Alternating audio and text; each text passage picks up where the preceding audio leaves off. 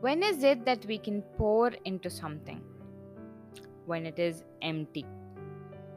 How are we feeling today, and are we ready to be filled? Welcome to the Way of Hope. Thank you all for joining. God has sent each of us here to fulfill the purpose of His kingdom.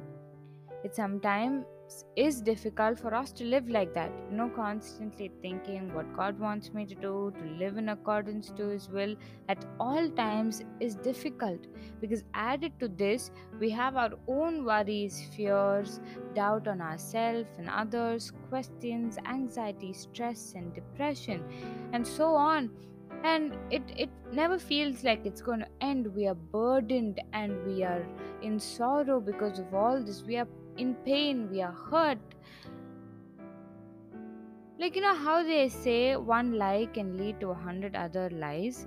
One such feeling, one such burden, one sin, or one distraction, or one worry can cause multiple other effects. And what do we do immediately? We resort to something else. We look for immediate comfort because we look for immediate answers. Because we resort to things like that, we are often directed in a different way than we are actually called to be. But we need to remember that when this happens, eventually one day it will overflow. We are like vessels. What we allow to fill us will definitely overflow one day. When we are called and created to overflow with love, joy, and peace, we often find ourselves overflowing with worry, fear, and stress, and our burdens.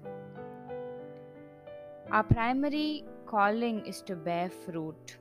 But with all this burden, how can we bear fruit? This week is called the Mental Health Week. We are called to acknowledge our feelings and our emotions, to say that what you're feeling is okay and you can always let out what you're feeling.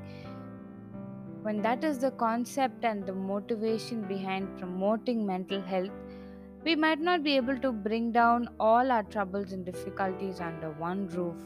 But what we can do is to know how we can react and respond to those situations in our lives. Over the last 4 weeks, we've been talking about different things that affect us emotionally and mentally: loneliness, fear, anxiety, worry, stress. And we've been seeing how, through prayer, by fixing our focus on Jesus, by reminding ourselves that we are made in the likeness of God, and by knowing that His characteristics flow in us, and through that, we march forward in faith that even if we feel like we are falling, we'll soon see ourselves flying because God is holding us. And the Bible gives us enough evidence for His presence and protection in our lives. So, what makes us wait? Let's empty ourselves so that He'll fill us, like how the psalmist says, in a way that our cup will overflow. And it won't stop there. That's the good news. We'll begin to bear fruit. The Bible says a good tree bears good fruit and a bad tree bears a bad fruit. And what kind of a fruit are we already producing? And when we empty ourselves, we'll become like that branch that's connected to the vine that will bear only good fruit. It is important that we know what kind of fruit that we bear. We need to introspect because we are accountable for each and every day that we live here to the one who clearly and fairly judges us. So watch out, beware, and set yourselves free from the bondages of this world by the power and the authority of Christ that has already set us free.